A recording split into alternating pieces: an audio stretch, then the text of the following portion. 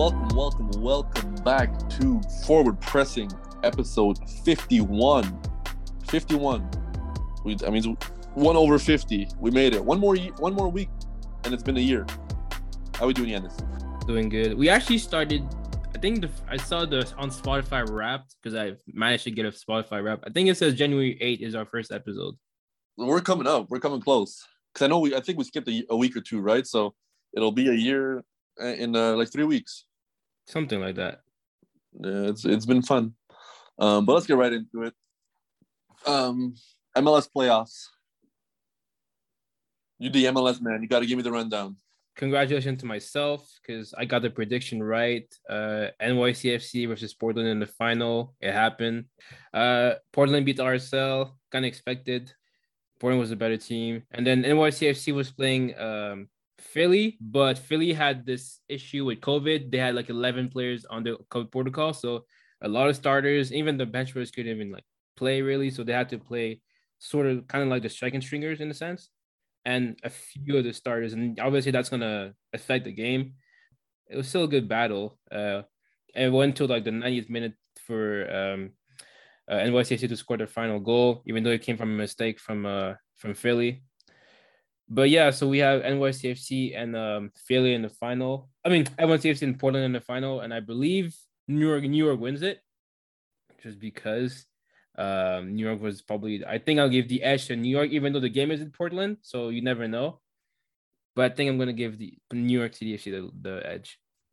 I'm going to be rooting for Portland because I don't like New York City FC. So, what do you not like New York City FC? That's Man City MLS. Come on, no? Oh, right. Okay, yeah. I mean, you're right, but Portland is not a bad team to root for. They're like, Portland is a playoff team like almost every year, so it's a good shout. I thought New England was going to take it, to be honest. I thought New England would be the strongest team this year, but... Not going to lie, that was probably the best game, though. The New York City FC. That was the best game of the whole playoffs. I mean, it was close, but I think it just came to, like, a little more... Well, I mean, it went to PK, so things happen. But it was just a good game overall. It just came down to quality and stuff, so... To me, it was my favorite game of the whole playoffs. I thought New England was going to take it once again to PK just because Matt Turner is a better PK keeper than Johnson, but Johnson came through. So, I agree with you. New England wasn't a bad shout. They're the best team in the league this year, so they'll come back though. Talking about best game in the league, we had Arsenal against United this weekend, or actually during the week. And that went amazingly. You watched the game, right? Of course I watched the game. Yeah, so how do you feel? I didn't. I actually had an exam during the game, so I was only able to watch, I think, the last half an hour. But I saw you texting me some stuff. I saw the highlights of the game earlier. I saw the first goal you guys got. I mean, come on now. I don't know what was happening there, to be honest. Fred like steps on De Gea. He thinks it's somebody else, so he goes down. And then the play just continues for like that was a long time. He was down for a long time. Like it wasn't like he went down and the goal came right in after, right? Like, yeah, but I don't think the refs. I mean, the ref didn't see him, and then Spindler didn't see him either. So they just played. I mean, as soon as it happens, as soon as it happens, Fred is like raising his hand, like calling for the ref, and then 30 seconds go by almost that like he's still doing that, and then like the sideline ref definitely saw it. They didn't say anything. It's tough because I mean the sideline ref can't stop the game really. No, but he can advise the other ref like, hey, this player is down, turn around. But he can't. But in the heat in the moment, it's too quick of a reaction to like, notice my assistant ref blow the whistle and then not see Smith at the same time as he blows the whistle. The timing is too like quick. I don't think that he had the time to react for it. That's why it was kind of like tough on the ref. But I mean, in the end, it was Fred that did like foul De Gea technically. So that doesn't really affect Arsenal. We're just playing. No, for sure. But like, if the ref had turned around when it happened, he would have blown the whistle. Like there was nothing. It was a corner. It was after a corner. The ball got like cleared out somewhat. Like I don't think he would have blown the whistle if he saw it. Yeah, I just think it's unfortunate overall. From a Diaz perspective, because I feel like he got hard done by his own guy, but it wasn't like Fred did that on purpose too. So it was just a bad circumstances overall. We just took our chance really. It was a good volley. It was on target. Yeah. I mean, it was on target. That's not a goal if the goalie is standing up facing the ball. Well, we don't know that either, but I mean, he definitely saw when he was shooting that the goalie wasn't there. Yeah, he probably would have saved it. We don't know, but I guess we'll never know because. But that was like a free 1-0. Yeah, but I mean, I think we got a good start to the game. Like we earned it. I think we earned the lead, even though it came off a cheesy goal. I still think that we had an overall good start in the game, and then after that, we sort of like let down a bit. Overall, I mean, if we're going to talk individuals, I thought Martinelli was our best player from Arsenal's perspective. He was our biggest threat. I thought Partey was a bit underperforming. I felt, to me, like it feels like Partey looks better when he plays with Xhaka than when he does with like really anybody else. Like, not saying that El Neni is like an issue to it, but I think it's mostly him. He doesn't really look good when he plays with El Neni, or like he does look good with Lokonga, but Lokonga hasn't played much recently. And I wonder. I mean, Xhaka has been injured, no? Like. Yeah, but I think he's coming back soon. I actually think he's in the lineup for today's game against Everton. I don't know. Like, do you think I mean, I kind of like Partey and Lokonga. I don't know. I liked it too, but I feel like it lacks. I mean, I think in the team doesn't have like leadership with Partey. Like, Partey is not known as like being the vocal leader in the team or on the pitch. I feel like Xhaka gets that role more so than. I mean, he's the captain, right? Partey. Yeah. So I feel like with Xhaka, you get a leader, you get a leadership on the pitch, and you kind of need that, especially against a team like in a game like this, we could have used Xhaka a lot. Because I feel like there's some point, especially after conceding giving that, especially in the first goal where we kind of like go on the tempo and like the intensity kind of dropped. But yeah, overall, I thought Partey will probably look better once Xhaka comes back. So that remains to be seen. I mean, you guys are playing. So, do you want to see something weird? So, we're recording this on December 6th, Monday, around 3 p.m. So, the Arsenal-Everton game just started. We won't talk about the Arsenal-Everton game, but I just wanted to give you the lineup. Ramsdale in net, Gabriel White at the back, Tomiyasu and Tierney. Then you got Xhaka and Partey as the holding in a 4-2-3-1. Then you have Odegaard at the 10, Saka on the right, and Martinelli on the left with Lacazette up top, and Lacazette is captain. I mean, yeah, that's captain. I don't know why. Yeah, I would expect Xhaka to be captain. That's been interesting. So it just goes against like what we've just said. Xhaka was always the captain, right? Yeah, Xhaka is supposed to be captain. I don't know what Lacazette is. I don't know. I mean, he doesn't really have like. There's an issue with his like attitude and stuff, right? His personality a little bit, his character is a little bit too aggressive and dangerous for a captain, I guess, maybe. I don't know. But has Lacazette ever been captain? I've seen him be captain before, but I mean, because he's like the oldest player on the team, right? That's not like all your other team is very young. Yeah, like if I look at a team other than like Xhaka and Thomas, I think Lacazette is the most experienced in the team, so I could see why he would be captain. But I'm surprised that Xhaka isn't. Maybe because he just came back. Look, because you can't give it to anybody else. Like, you can't give it to any of the center backs. They just got to the team. You can't give it to their full backs. You can't give it to Ramsdale. You can't give it to Partey. You can't give it to Odegaard. You could give it to Partey. You only have 3 options. You can't give it to Partey. Man didn't play for the longest time, and also he's a new signing almost too. Like, yeah, you only have 2 options, like Lacazette or Xhaka. It's like Xhaka or Lacazette, and Lacazette only because he has like the tenure of the team. It is like we gave captain to Maguire when we signed him, and I thought that was like a terrible decision. United just wanted to have the classic stereotype strong defender, captain of the team type of thing, you know? Yeah, I don't know. Anyways. I gotta mention Aubameyang real quick because like you said, he's not in the lineup today, and I think there's Aubameyang is completely washed. He's done. I don't know if he's washed, but he's definitely absent right now. He looked absent on the pitch against United, and he's definitely out of form. So for him to be on the bench makes total sense to me. I don't see why he should be starting. I think he deserves to spit on the bench. I don't even know if one of these bottom 10 teams in the Premier League would take him. Is he playing on Brentford? No. Is he playing for Palace? No. Well, Palace could use some goals, to be fair. You're taking Aubameyang right now over Benteke? I mean, Benteke's old, but like... he also misses the biggest sitters. Okay, Benteke maybe is not a good example. But like, Aubameyang is just, he's a shadow of himself. Like, he's a name at this point. He's not anything else. I'm telling you, we may have regretted giving him the contract and not signing him last year, but he is. I thought signing him for the contract was the right decision, but it doesn't seem like it's working out right now. So I just think if spell on the bench could be useful. We'll see what happens. It kind of looks like he just doesn't want to be there anymore, to be honest. Like, he's not interested. I mean, we'll see what happens today. Maybe he comes on at some point during the game, but I think it's fair to him for him to start on the bench. It makes sense. Yeah, I mean, besides that, like, Odegaard, I think I like Odegaard a lot.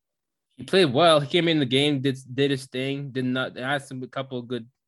Yeah, he had the bad mistake. That's the issue. It's like he had overall a good game, but then he makes an unnecessary mistake that cost us really like the game.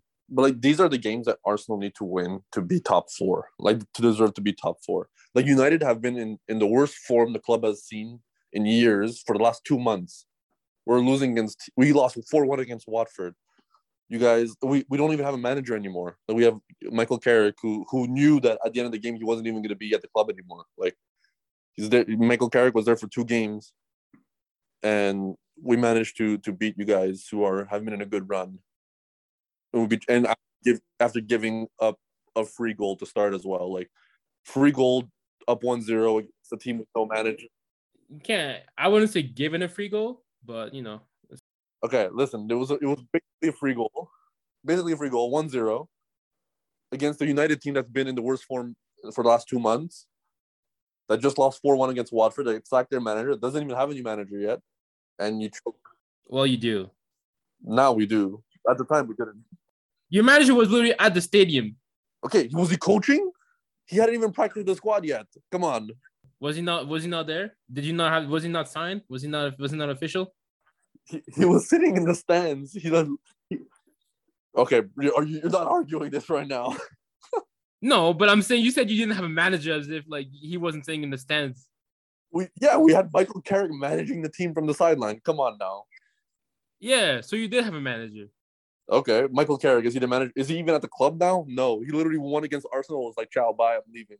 Yeah, because you signed. Well, I mean, that's a boss move, to be honest. But whether we won or lost or drew, he had already decided that was going to be his last game. Yeah, I'm surprised about that. I thought he was going to stay longer, especially knowing that Rangnick was going to show up. I thought he was going to be like an assistant coach. You know, they got this guy from the former coach of the Red Bulls as a assistant manager, Chris Armas. I was surprised by that. We also signed a sports psychologist as well, which is nice. And apparently Jesse March is a candidate to be on the coaching staff as well. Now that he got fired, yeah, apparently. Really? Yeah, I could see that. Like, to be involved in the club in some way. I think it would be good for him, like, to take that kind of role after Red Bulls and kind of like have like a fresh start a little bit. Yeah, I think it was tough for him to get sacked by Leipzig, but I think from what I've heard, like, he lost the locker room a while ago. So once you lose the locker room, it's so tough to get it back. It's so tough because to lose it in the first place, you got to be a certain kind of way. And when your players don't trust you or don't respect you, you're not going to win games, and you're not going to get a good performance out of anybody because they don't want to play for you.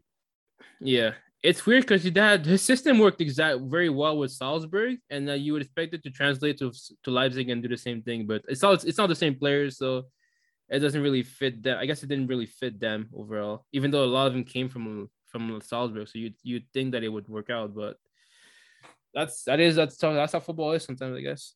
But what's your takeaway from the game? Because I mean, this is a disappointing result, right? Like I had no expectations. This was the easiest United have been to face in a while. I wouldn't say it was the easiest United to face. I'll say this: when has it been easier to face? Watford just beat us 4-1, bro. Come on now. To be fair, we haven't lost to you guys in the last 3 years. We haven't. So and our teams have been better in the past 3 years than they have now. Did your team have Ronaldo? Yes. Did our team have Pogba? No. Did our team have Varane? No. Did your team have Ronaldo? No. Ronaldo is the only reason why you was in the game, if we're being honest. Oof. All right. I mean, Sancho had a game. I mean, I have the bragging rights. United with Michael Carrick beat Arteta, who was on a glorious win streak after beating Norwich and Newcastle. Stop. Did you guys beat Watford? No, we didn't exactly, but we beat you guys. There you go. That's what I'm talking about. But I mean, that's got to be pretty disappointing. You lose to Everton today, and then what's happening? Is it Arteta out again? We're not losing to Everton. I don't think we're losing to Everton today. Everton were 18th or 16th place before this game, so let's see how that goes. I'd be worried to play West Ham right now, but you said what they did to Chelsea? I mean, West Ham is a top 4 team for a reason, and this is 2 years in a row they're showing their business. I have a question for you. Did you see the goals that Chelsea conceded though? No, which one? The third goal that was basically a cross that got deflected, and then Mendy tried to react, but he essentially kind of pushed it in the net, and because he was kind of like leaning towards his left, and then he had to turn it, switch and go back to his right, and it was I would want you to watch that and see what you think, because I feel like a lot of blame is going to be put on Mendy for this game, but Mendy is like an amazing player. Honestly, he's a top keeper in the league. He didn't have a great game. I saw a couple of the highlights, but I mean the second goal is like a pass from Jorginho and like he puts him in trouble. Maybe he could clear it first time, but I still feel like you mean Jorginho, the third. Oh, don't go back there. We moved on. We moved. What a joke. What a joke. But yeah, I mean, Chelsea, they're kind of like struggling right now. Actually, I mean, it's only lost in like a while. I don't remember Chelsea losing in a minute. I know, but like Lukaku has been in bad form too. I know he's coming back from injury and stuff, but he's been not impressive. I will say. He came off the bench and he didn't really do anything either. Yeah, he wasn't. I mean, like you said, he's just coming back from injury, so I don't expect him to be like 100% right away. I think after Christmas or during the Christmas break, we'll see what happens. He should be somewhat in a better form. I mean, strikers form it comes and goes. Like nobody is always 100% effective the whole year. It's not unless you're like truly elite. But the strikers are always gonna have a dip in form at some point. Like it's gonna happen.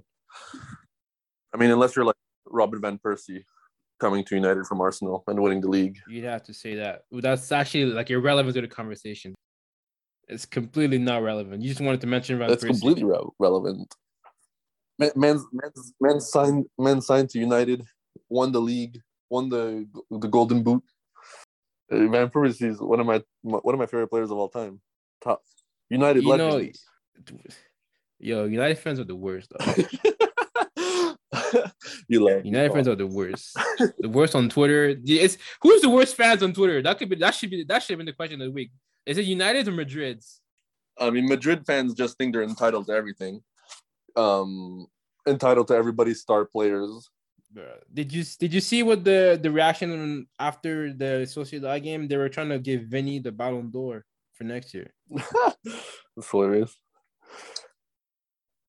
I'm just making that up. They didn't say that, but I think they're definitely thinking about the Champions League. I think they think they have it in the bag. I mean, it's definitely not in the bag. I think Liverpool got to be the favorites, right? I mean, one of the favorites, I think. I mean, they got a top 3 player in the world in Salah, and they have the squad that they've had since Klopp, which is a really strong squad with depth. So, I mean, they're one of the favorites right now. It's them or Man City or PSG, and PSG don't look convincing, and Man City also have off days. Liverpool were the best consistent team. I mean, Madrid's going to be up there too, but I don't think Madrid has the flair. Madrid has definitely a better chance of winning La Liga than the Champions League. I know I said Atletico was gonna win it, but after seeing a few weeks, yeah. Yeah, you were gloriously wrong because they're not even going to I qualify. well from the Champions League, I think they'll qualify, but they'll. I don't think they'll. No, but I'm saying like they'll qualify for next year's Champions League. Sure, but you said this year. Yeah, this year. No, I mean like this year in the league, La Liga. I thought they were gonna win it, but they're not gonna win it. Oh yeah. Well, that's completely Yeah. wrong too. Like Madrid is, especially with the Madrid that I saw this weekend against Sociedad. Like, nah, this Madrid is in complete control of the situation. I mean, even Betis keep playing like really good, and I don't know. This is their year to have like a top 4 season. Yeah, I just think that Madrid has the experience that none of those teams have. They do. They have the experience and the talent, and their younger players are making an impact. And like when you have that happen to a squad that already has like veteran depth that are still all stars, like you're one of the best teams. Like if you look at Madrid's team this weekend from the, I mean, something that was definitely going to be a big game because they're one of the best teams this year, right? But like Vinicius played well. Militao was a rock in defense. Even Luka Jovic, that like I know Benzema got injured, and that's gonna be a big issue for the next few weeks. But Benzema got injured. Jovic came in, played well, did his thing, had an assist, a goal. Like he might even be somewhat of an informed player right now, and that's gonna be interesting to see because a lot of people were criticizing Jovic when he wasn't performing well. But I think he could be having his time. Well, not to like be better than Benzema or anything, but like he can make an impact. He can make an impact, yeah. Yeah, I mean it's gonna be interesting to see because his start to Madrid was terrible. But I think Madrid kind of like after this weekend, it's kind of established that they're the favorites, and if they don't win the league, they basically choke. It's Madrid's league to lose at this point, I think. Pretty much. But I want to ask you, like, I mean, we talked about West Ham and how good they've been. Like, is David Moyes in consideration for Coach of the Year? Like, I think he has to be, right, with how well he's done with this squad. Like, compared to the other top 4 teams that have like double or triple the amount of transfer budget that this team has. Like, he's done wonders for lots of years. Well, let's also not pretend like West Ham is like a cheap club. Like they have money too. No, they're not. Obviously, they're not. But I mean, if you look at the squad on paper for West Ham, you look at them like for like Man City or Liverpool or Chelsea or United, like it's a different caliber. Yeah, City and Chelsea it's a different caliber. I'd say David Moyes is the coach of the season for like half the season so far, and if he keeps it up, he's gonna be in the conversation. I think he's gonna be. I think he'll be it if it comes. Like if West Ham is in the top 6 by the end of this year, like I think he deserves it. They're top 3 right now. It's crazy. They're top 3 right now, but like assuming that like there's gonna be a dip in form somewhat, and then they come back, they bounce back and stuff. If they can finish in the top 4, man, even the top 6, top 5, if they finish in top 5, he is. Yeah. If they get a European football spot, like that's huge.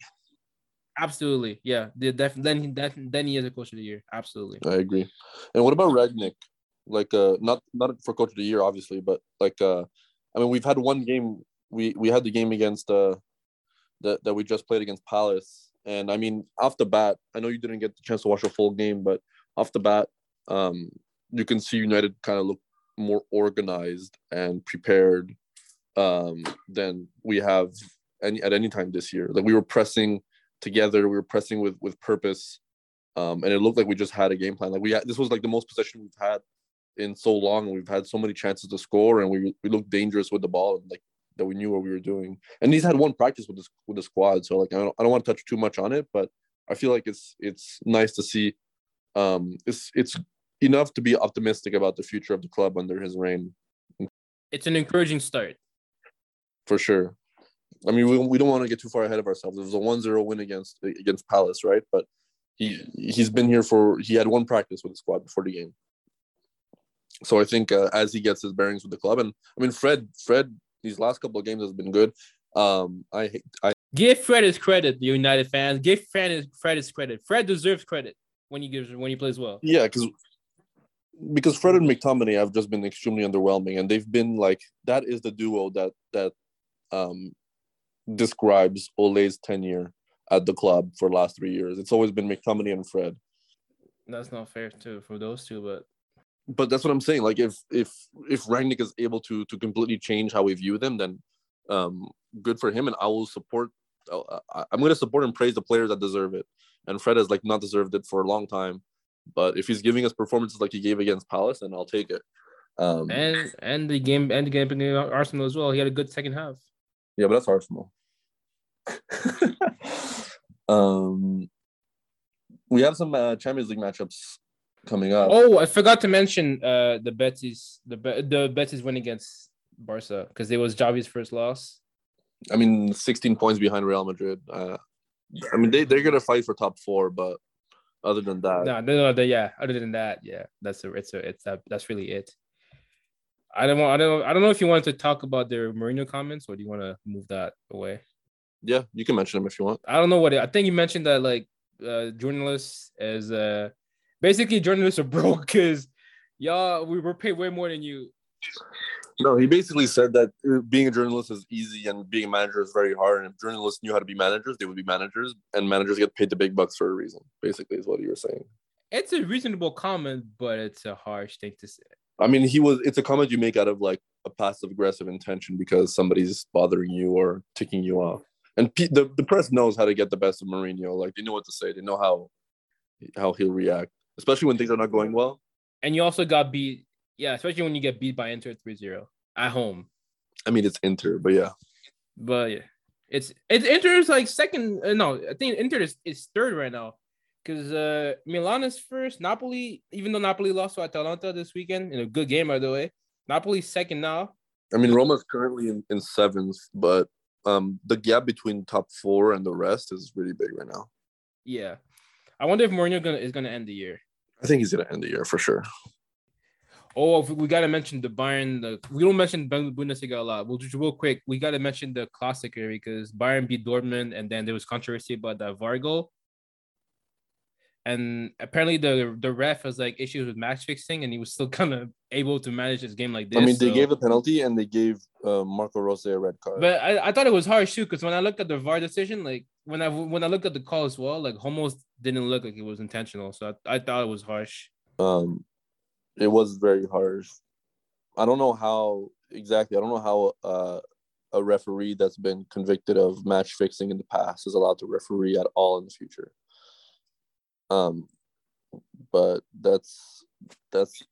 I thought it was harsh, but yeah, Bayern still won. I mean, most definitely, they're the best team in the league.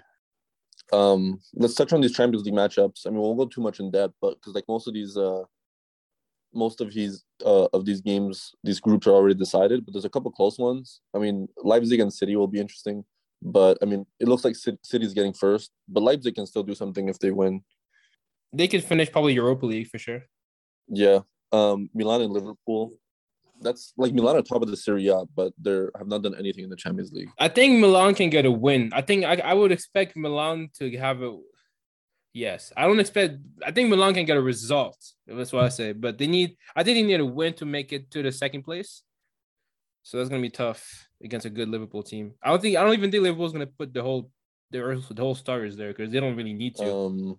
Yeah, they won't need to. So it'll be interesting to see if they do that because if Milan can get a win, they'll qualify. And these other two teams that are in the league are also fighting to qualify, like Porto and was it Porto and I forget who? Atletico, yeah. Madrid and Inter, I think Madrid should take it, but that's going to be close as well. It's going to be close. Two informed teams. I got Madrid as well, but yeah, it's going to be a close one. Bayern and Barca. Bayern should slap them around a little bit. Barca need to win to qualify, but Bayern have already qualified. They're the best team in the Champions League in group stage this year, all around. I wonder if they'll play like their backups and give Barca a chance to win. I mean, we'll see. But that's not Bayern's motto, though. Bayern will go hard. Like, I rarely see them like play their complete bench and not really give a shit about a game. They're gonna go for it. If the game gets to like 2, 3, 4, then you'll see the changes. Yeah, but I don't think they'll start with the changes. And Lille and Wolfsburg. I mean, Wolfsburg would need a miracle to qualify at this point, but this whole group is really tight. That actually is their actual group of death, if we're being honest. Yeah, I mean, we knew that the all 4 teams were like the same kind of level, exactly, going into it. And we've seen other groups that we deemed the group of death be like completely lopsided, but this would be interesting. I think Lille will take it, but Wolfsburg needs. Jonathan David is on the roll right now. Oh yeah, he is, which is lovely to see. And I think the end of week question of the week. We won't go too much in depth on it, but top 3 midfielder of the decade. I think there's a lot of names to put from decade, meaning like 2010 to 2020. I mean, there's the big names that come to mind, right? Like the Iniestas, the Xavis, the Busquets, David Silva, Toni Kroos, Modric. Who do you think has the biggest claim for number 1, anyways? I told you already. I think it's Toni Kroos. I mean, I would tend to agree with you just because I feel like he's had the longest longevity of the decade in terms of like quality. Iniesta, I think Iniesta would be my pick, but if not Iniesta, it'd be Toni Kroos. Because Iniesta, I mean, I looked this up before we started recording, but he was at Barca until 2018.